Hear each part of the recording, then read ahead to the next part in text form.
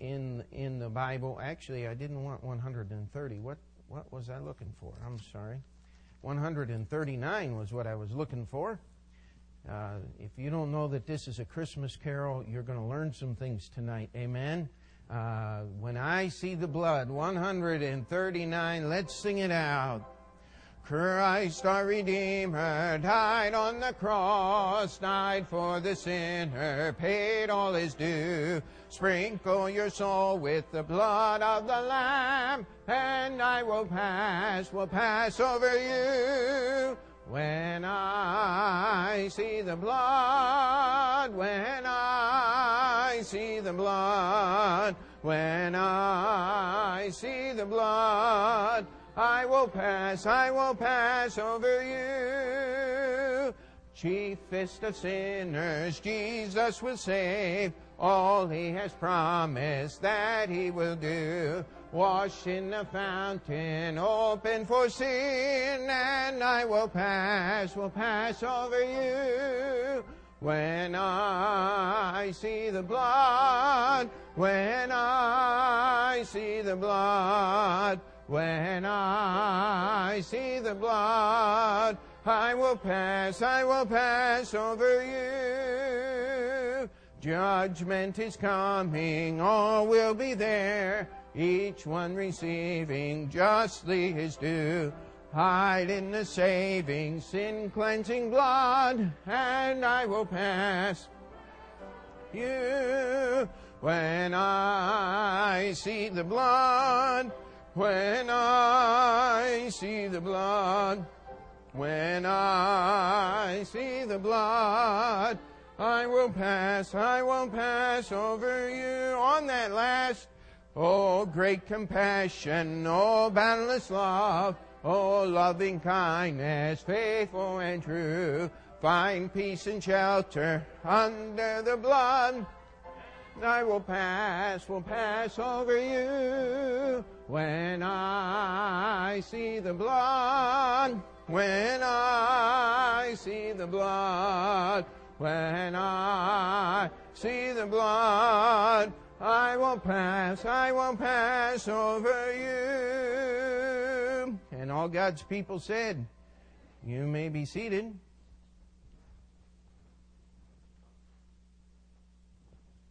And did everybody get an outline that once one we can follow along? If not, if we ran out, we can print some more. The master's on the copy machine there in the office. Just hit the button and let her go.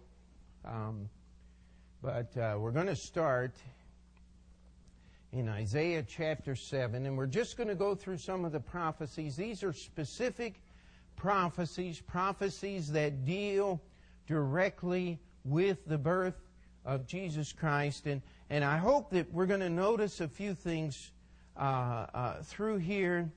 I heard an advertisement last night for the, what was her, night or two ago, for the Cryptic Torah. This Jewish rabbi and some other learned Hebrew scholar has gone through the Jewish Torah, which is the first 5 books of your Bible, Genesis, Exodus, Leviticus, Numbers, and Deuteronomy. And they found all these hidden codes in the Torah. And if you want to know the real meaning of those hidden codes, it's called $signs in the man account who's written a book. Amen? You have to be careful with that stuff. God put some things, and we're going to look at some cryptic things in the Bible. In fact, I dare you, without specific direction from God's Word, to ever be able to figure this thing out on your own. One of the things about prophecy in the Bible is you and I best understand prophecy after it's happened. Isn't that terrible? I mean, there are many people who make a living, and some of you may remember this, talking about, there's still a group that's trying to resurrect Jack Kennedy and make him the Antichrist. And now if they ever figure out a way to get that brain of his out of a jar at the FBI headquarters in Manhattan, they might get the job done, but I don't think so. I mean, there's actually people who are writing books on how that JFK is going to come back, and you've seen the things, you know, he's in a wheelchair on Onassis Island and all this goofy, crazy stuff out there. I mean, some of you remember, I know Brother Lucas will, hearing preachers preach that the hammer and sickle's going to fly over the White House, and that's what the Bible says, and all of these things, and preachers who have set dates when Jesus will come back to earth. And you know what the most wonderful thing is? Every one of them has been wrong. Amen? I mean, they've just been plain wrong. If you need an outline, Brother Teddy just ran off some more and he'll get you some. Thank you, Ted, for doing that for us. And we're going to start in Isaiah chapter 7, verse 14. The verse is printed here in your outline. Now, most of us are somewhat familiar with many of these, and we pride ourselves. We commend ourselves, is actually a better way to say it, on the fact that we never take Scripture out of context. We always keep it in its biblical context, and we make sure that we study this from all of this way. Now, how many of you know the story that is really happening in Isaiah chapter 7 before we start here? Okay, I don't see a multitude of hands going up. So let's get a little bit of time here, and we're going to just read a few verses. You'll need to read the whole chapter to get the whole thing here. But verse 1 of Isaiah chapter 7, it says, "And it came to pass in the days of Ahaz, the son of Jotham, the son of Uzziah, king of Judah, that Rezin, king of Syria, and Pekah, son of Remaliah, king of Israel, went up toward Jerusalem to war against it, but could not prevail. And it was told the house of David, saying, Syria is confederate with Ephraim, and his heart was moved, and the heart of his people, as the trees of wood are moved in the wind, with the wind." Now, here's the story. This is what was happening. You have this man named Ahaz. You study the Bible. Ahaz was not that wonderful a guy. He was not one of the great godly kings of Judah. He wasn't the worst, but he certainly wasn't the best. And as he is a king, he gets word that Ephraim, the northern 10 tribes of Israel, and Syria have become confederates. They've worked together, and they're coming down to destroy Jerusalem. That'd make you feel real good, wouldn't it? It says when the people heard that, it says their hearts were moved like the trees in the wind. If you're sitting there swaying back and forth in the wind under the power of your own emotion, you know, that's rule number 1 in the Marine Corps handbook of being able to fight on the battlefield, right? Doesn't work that way. They were in trouble because they were scared to death. That's what was going on. And so verse 3, "Then said the Lord unto Isaiah, Go forth now to meet Ahaz, thou and Shear-Jashub thy son, at the end of the conduit of the upper pole in the highway by the fuller's fill, and say unto them, Take heed and be quiet." That's a nice way of saying, calm down and shut up. He just says, "Take heed and be quiet, fear not, neither be faint-hearted, for the 2 tails of these smoking firebrands, for the fierce anger of Rezin with Syria and that of the son of Remaliah, because Syria, Ephraim, and the son of Remaliah have taken evil counsel against thee, saying, Let us go up to Judah and vex it, and let us make a breach therein for us, and set a king in the midst of it, even the son of Tabiel. Thus saith the Lord God, It shall not stand, neither shall it come to pass." And, let's just read. "For the head of Samaria is Damascus, and the head of Damascus is Rezin, and within 65 years shall Ephraim be broken, that it is not a people. and the head of Ephraim is Samaria, and the head of Samaria is Remaliah's son. If ye will not believe, surely ye shall not be established. Moreover, the Lord spake again unto Ahaz, saying, Ask thee a sign of the Lord thy God. Ask it either in the depth or in the height above. Now, here's what God's saying through the prophet. He comes down and he says, you got to calm down, man. I got a message from God. These people are not going to get accomplished what they're trying to get accomplished. If you only believe in what I am telling you from the Lord, you're going to be established and you're going to continue in your kingdom. And then he comes back and says, listen, if you got a problem believing the Lord, you ask Him a sign. You ask anything you want, and God will give you a sign. Now, be careful of that today. If you'll remember, Jesus' answer to the scribes and Pharisees in His day was what? A wicked and adulterous generation seeketh a sign, isn't it? But Ahaz did not have what you and I have today. We have God's sign. Right here is the sign that God has given us. It's this book called the Bible. We need to go no further than what's already been written down. But Ahaz said, I will not ask, neither will I tempt the Lord.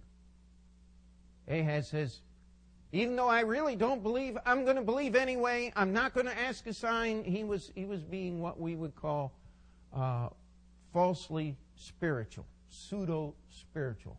He was lying. He really wanted one, but he wasn't going to ask God for one because he really didn't want to trust in God. He wanted to trust in Ahaz. Now, and I say that because look at Isaiah's answer in verse 13. And he said, Hear ye now, O house of David, it is a small thing for you to weary men, but will ye weary my God also? Therefore the Lord Himself shall give you a sign. Behold, a virgin shall conceive and bear a son, and shall call his name Emmanuel. Butter and honey shall he eat, that he may know to refuse evil and choose the good. For before the child shall know to refuse the evil and choose the good, the land that thou abhorrest shall be forsaken of both her kings. Now, how many of you would guess that Isaiah chapter 7 and verse 14 is a messianic prophecy? Because the Bible says so, right? But if you didn't have Matthew chapter 1 telling you that this was a prophecy concerning the Messiah, my question is, would you be able to pick it out in the story of Ahaz rejecting the sign that God wanted to give him to prove His word? Be pretty tough, wouldn't it? And so what we're doing here is let's just flip over to Matthew chapter 1 and let's read what the Bible says.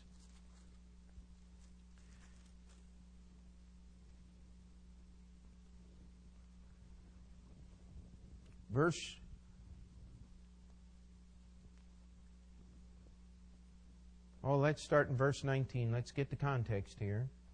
Then Joseph, her husband, being a just man and not willing to make her a public example, was minded to put her away privately. But while he thought on these things, behold, the angel of the Lord appeared unto him in a dream, saying, Joseph, thou son of David, fear not to take unto thee Mary thy wife, for that which is conceived in her is of the Holy Ghost.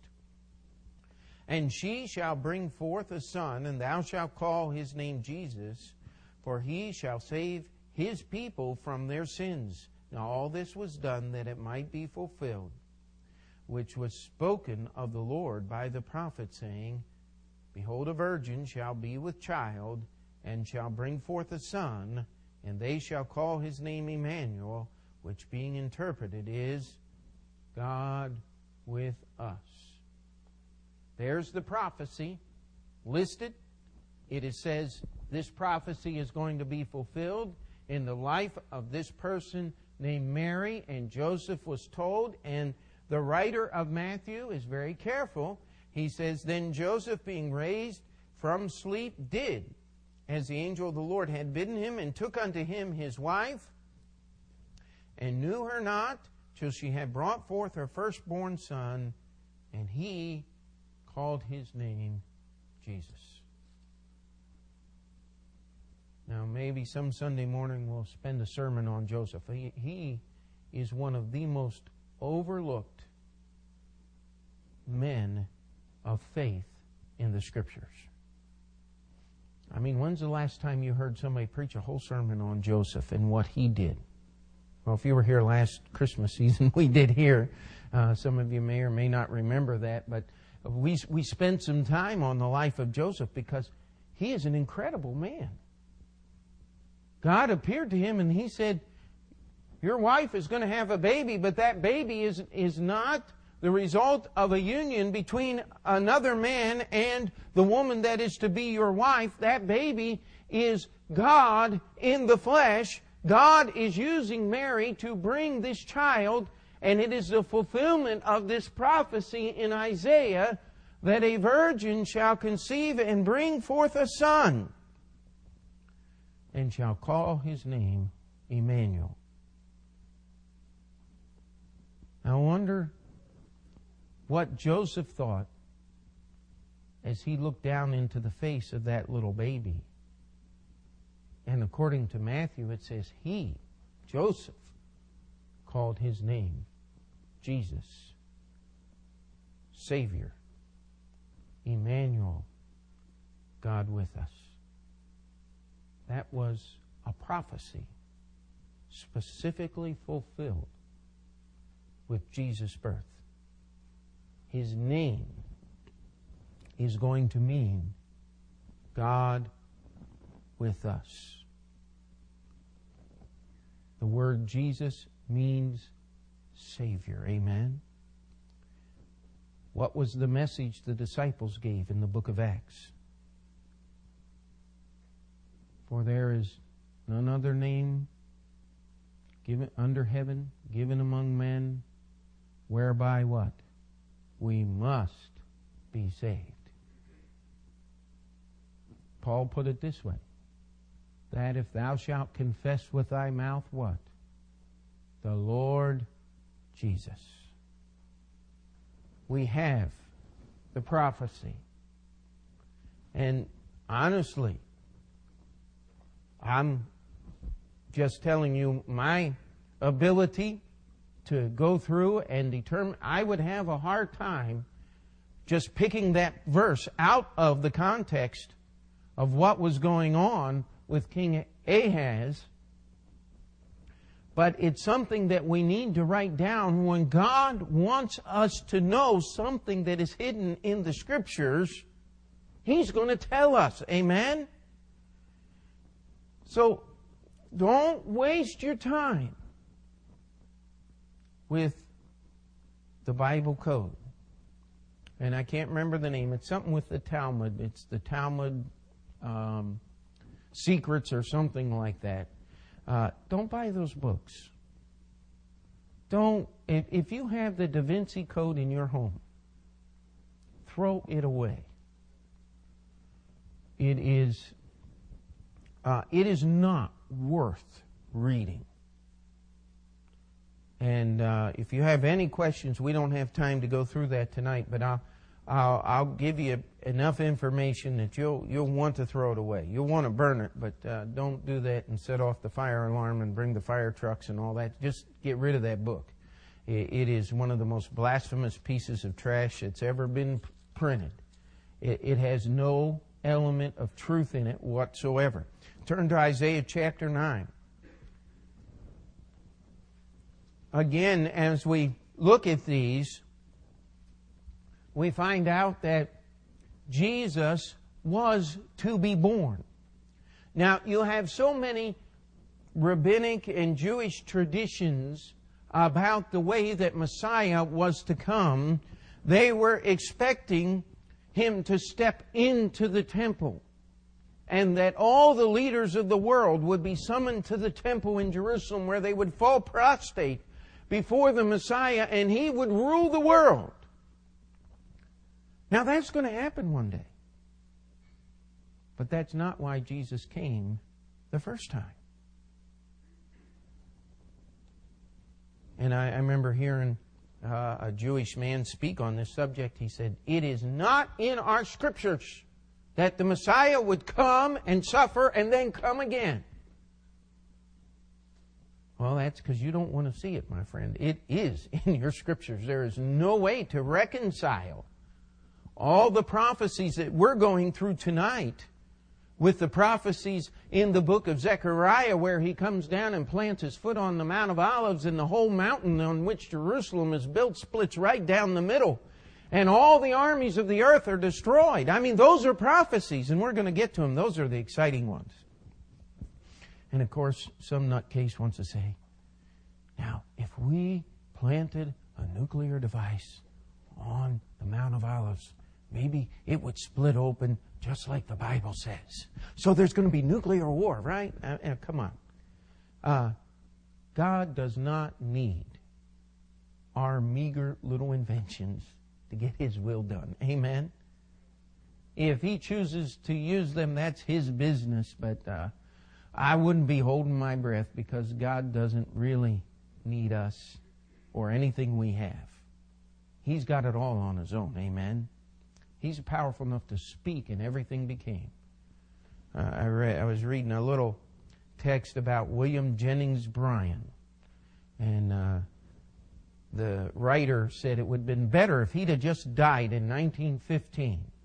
And it talked about the disgrace of Mr. Bryan admitting in a court of law that he believed that Eve actually came from Adam's rib, and that God actually created the earth in 6 literal days. And the writer said, once he revealed to the world how shallow and foolish he was, it was just better that he passed off the scene. Come on now. Let me tell you, there's a reason why Mr. Jennings believed those things. It's because this book said so, amen. And they're not shallow. And they're not foolish.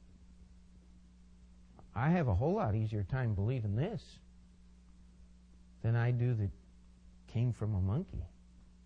I mean, come on. We don't have time to get into that tonight, but it's just absolutely unbelievable here. We look at Isaiah chapter 9, verse 6. It says, "For unto us a child is born, unto us a son is given.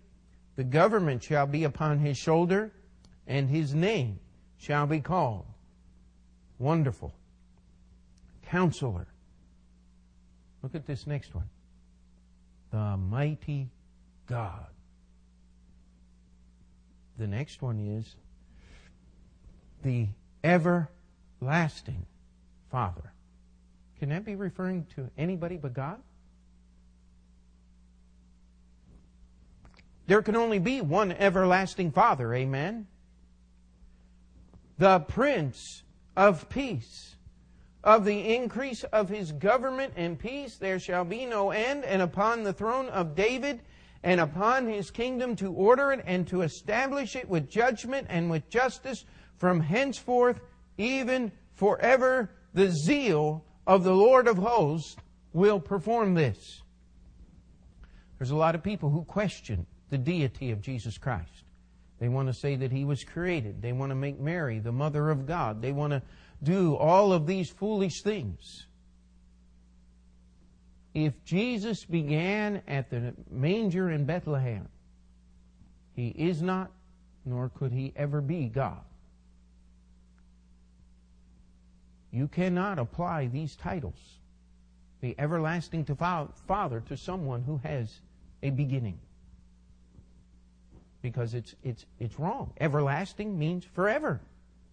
And by the way, that word that's used there, everlasting, it doesn't say the everlasting Father from this day forward. It just says the everlasting. That word actually stretches both directions. And if you have any questions about that, the one before it says the mighty God. You cannot change. This is who He is. Look at Luke chapter 1. Luke chapter 1.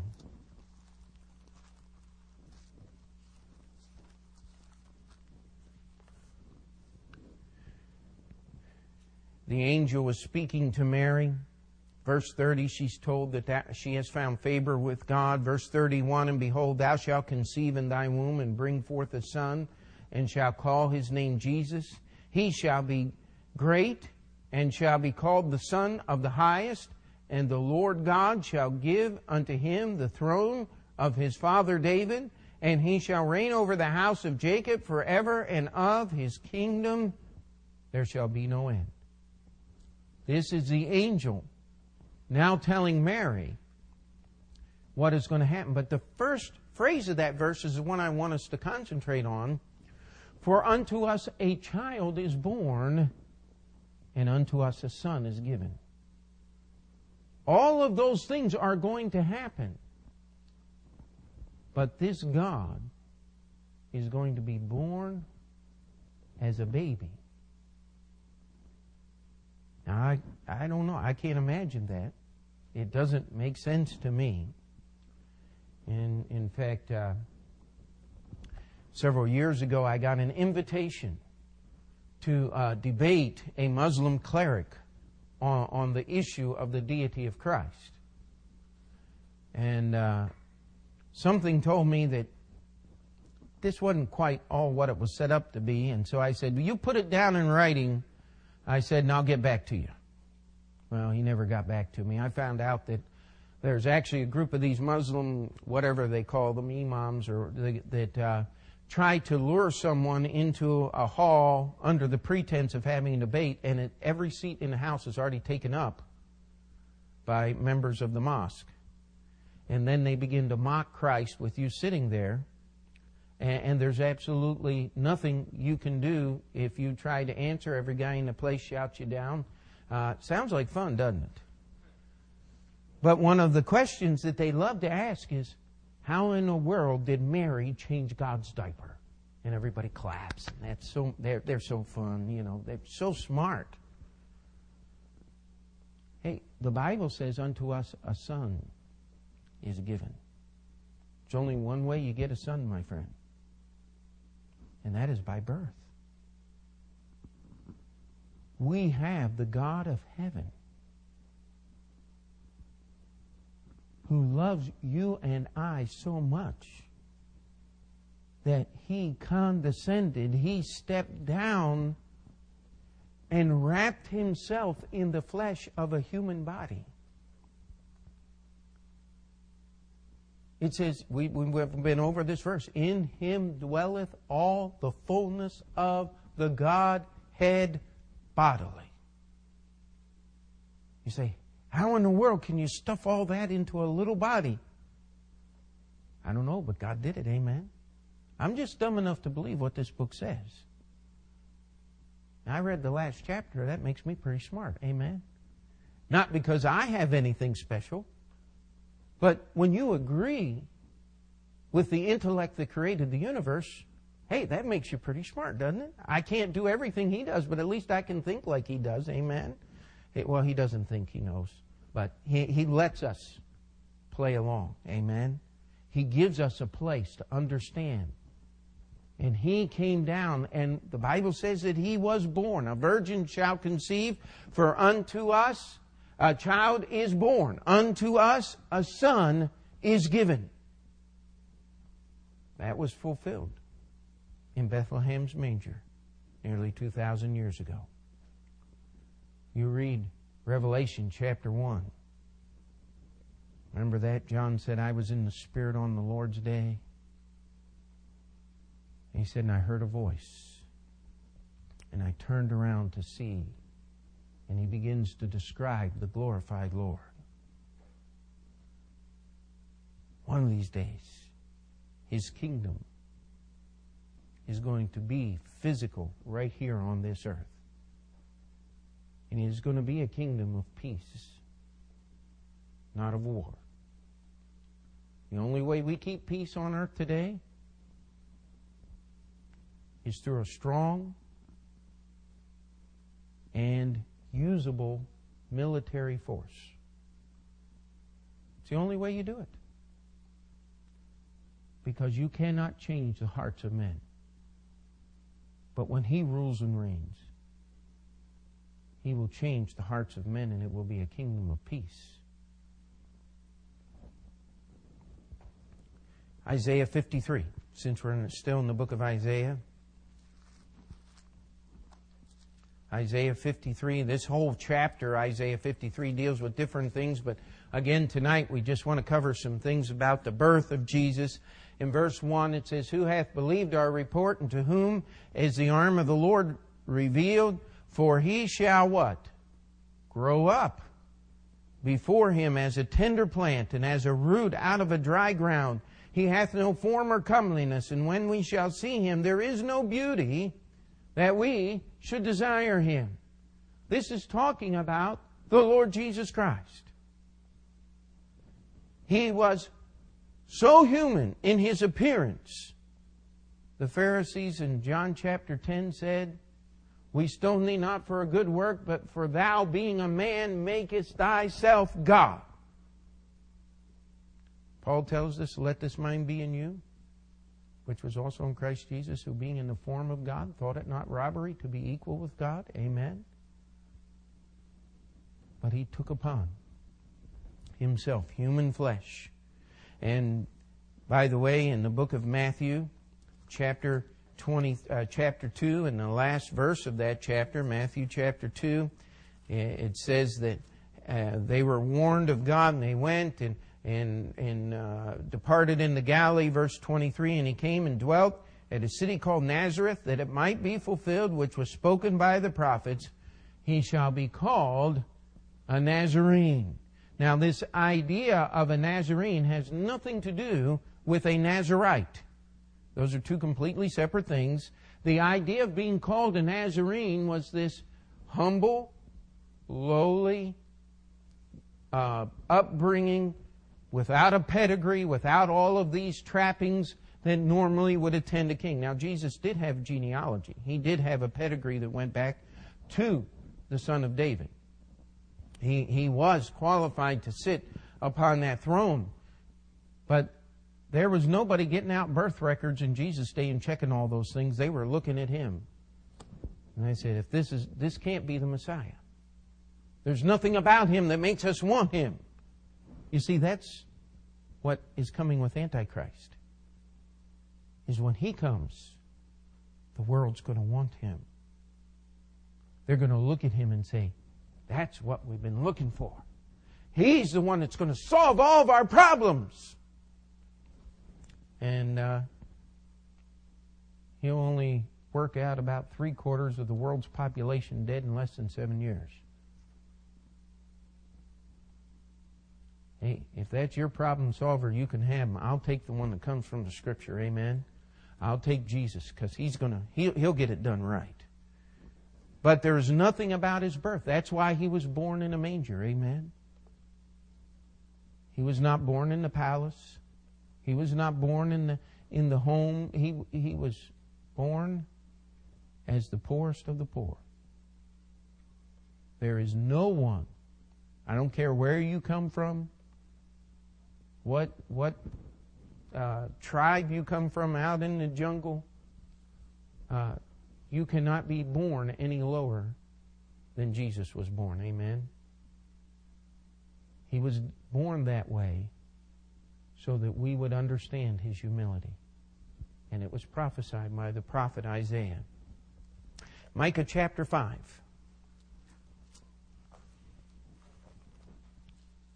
I think we can get through these. Micah chapter 5. Hosea, Joel, Amos, Obadiah, Jonah, Micah. And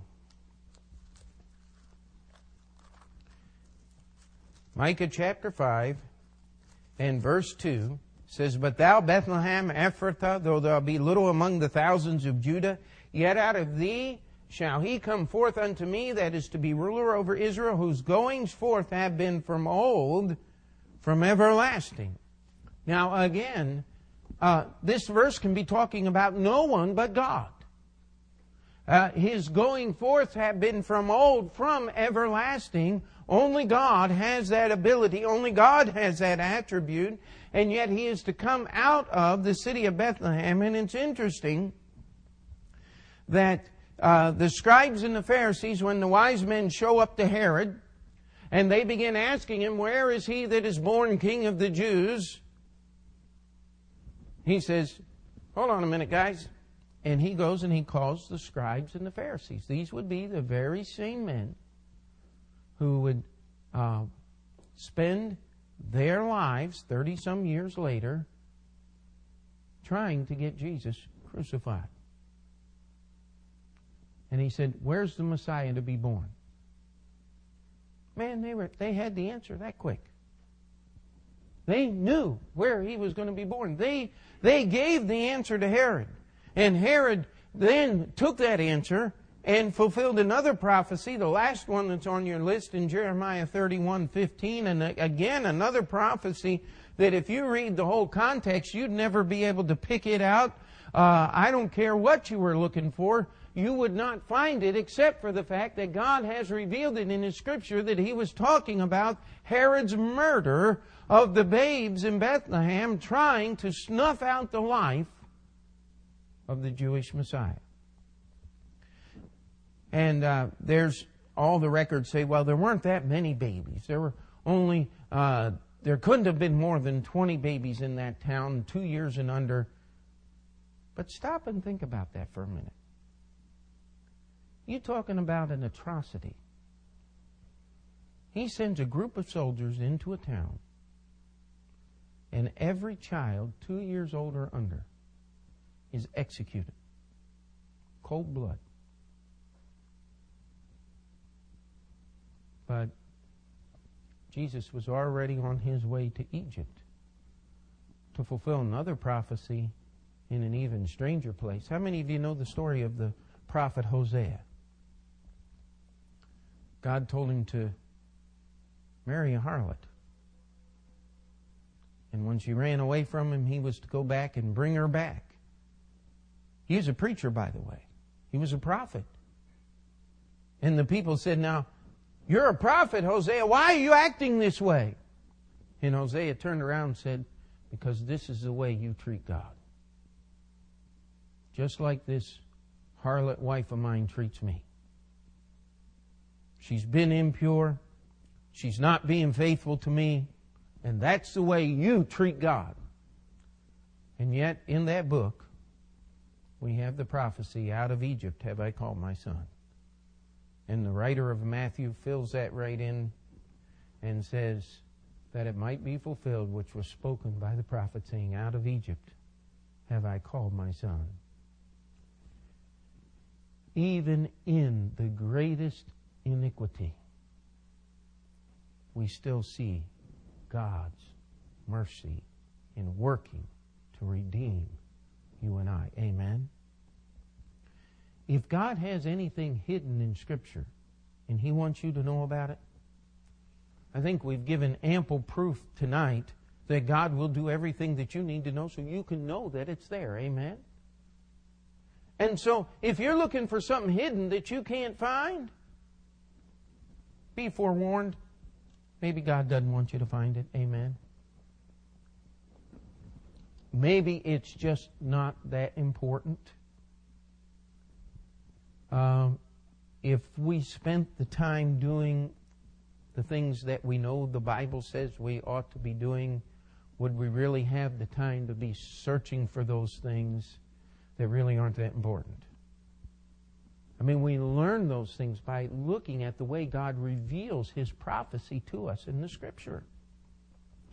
And these are, by no means, this every verse in the Bible that talks about the birth, but this is the vast majority of those verses. Every one of them was fulfilled.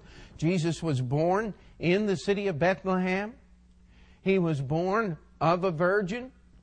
He was the child that was given unto us. That is born. He was given unto us as a son. He grew up as a root out of the dry ground. There was nothing about Him that would immediately draw us to Him. That's why I hate all the Hollywood movies. Is because they always picture Jesus as something where everybody goes, Oh, look at him. And they all go running to him. That was not the Jesus of the Scriptures.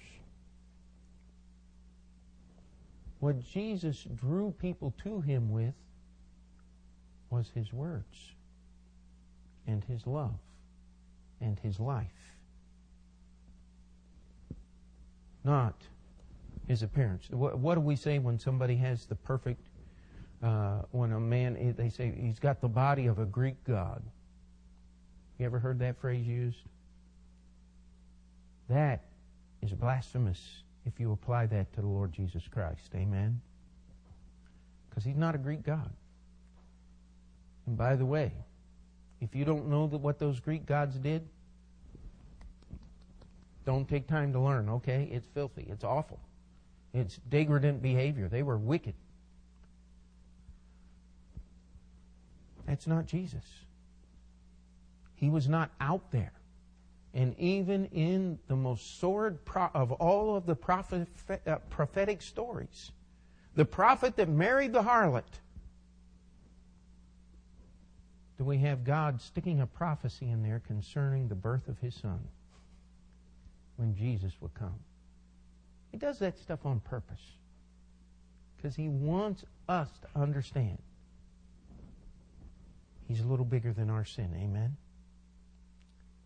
And His love is greater than anything that we've done. And He wants us to come back to Him. This is His birth. And yet, let's not leave out Jeremiah. There will always be the suffering of the innocents due to the wickedness of the wicked. If you fight against God, you're not hurting God. Herod was fighting against God. But who suffered? The parents of those innocent babes in the city of Bethlehem, didn't they? It's the way sin always works. You can think you can fight against God? Be my guest. You're not going to hurt Him. You're not going to hurt me by fighting against God, and unless you think that killing me is going to hurt God. It's not going to bother Him any. You're not going to affect Him. What we need to do is we just need to serve God. Amen? And there's lots of neat things in the Scriptures. If you'll just spend some time there, God will reveal to some wonderful hidden things to you. Who would have guessed out of the prophecy to Ahaz that he was talking about his son? Who would have guessed that as Micah is prophesying about the sin of Israel and Judah, that Jesus' birthplace was going to be named? God put those things in there. Let's serve Him His way. Let's pray. Dear Heavenly Father, we come before You this night, and Lord, we ask that You would teach us through Your Scriptures. And Lord, that You would strengthen us in our understanding of them. Lord, we would not be swayed as by the foolishness of men trying to find secret codes in Your Scriptures. Lord, I pray we would be content with what You have revealed to us. And Lord, that we would see Your greatness and Your love, Your humility. All of this You have done to redeem us. Lord, as is written in Your Word, we pray that we will walk worthy of the vocation whereunto You have called us, that of being a Christian, that of naming the name of Jesus Christ as our personal Savior. We pray You would work in our hearts. In Jesus' name we pray. And before we finish that prayer, let's just keep our heads bowed and our eyes closed and just have Sharon play a hymn tonight.